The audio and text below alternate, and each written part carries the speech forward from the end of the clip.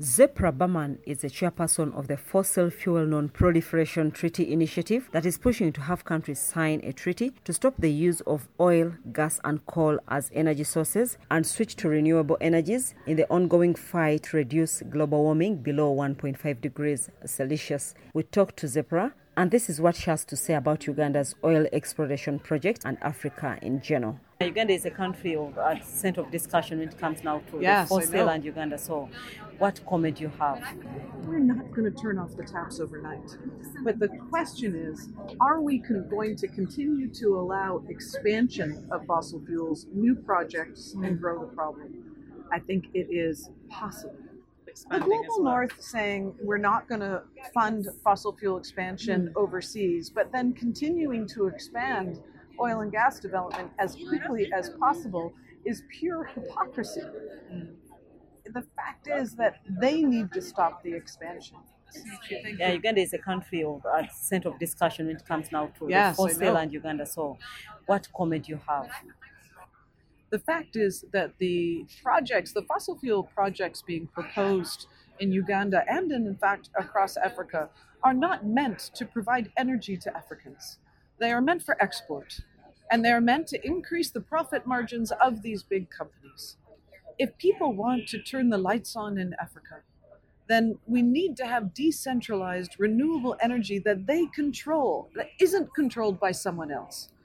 If you tell them to move away from fossil fuel, where are they going to get the money for renewable energy? First of all, countries in the global north need to be taxing these oil and gas companies and their record billions of dollars in profits, and using that money to support countries in the global south moving towards cleaner and safer renewable energy, because it will benefit all of us, and because it's what's fair and what's just. If we just taxed the oil companies, 15 oil companies, 10% on their profits, in the last 9 months of this year, we already would have raised $37 billion. This is a proposal by Mia Motley put on the floor of COP last year. Second, countries in the global south need to put in place policies that benefit renewable energy and renewable energy infrastructure. They need to ban new fossil fuel expansion, because when investment companies see those new policies, they have policy certainty. They know then that they have a market for their electric charging stations and their heat pumps and their new renewable energy, and then the investment will come. As long as the door is open to these big polluting companies and the policies are not in place to provide certainty to the renewable energy companies that are out there, they won't come. At the Fossil Fuel Non-Proliferation Treaty, we are calling for debt forgiveness in order to support countries in the global south to have the resources that they need to build cleaner and safer infrastructure.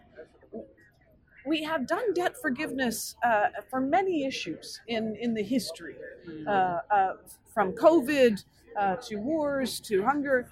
It's time to do debt forgiveness for the climate in order to help countries in the global south keep carbon in the ground. What would be adequate conditions for having that treaty? Because it would require certain conditions. Yes. For countries to ensure that that treaty. That's right. Is active. That is for the countries to decide.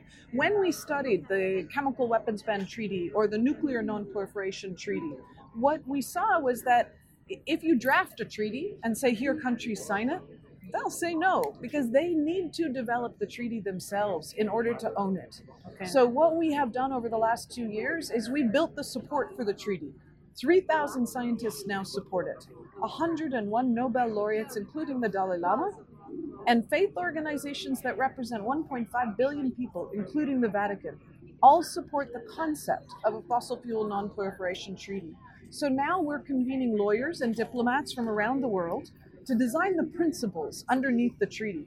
And so far we have committed that the principles of a treaty will be first and foremost equity and fairness to manage the wind down of fossil fuel production and fast track the solutions. We have new research papers coming out every week about what should be in a new global fossil fuel treaty.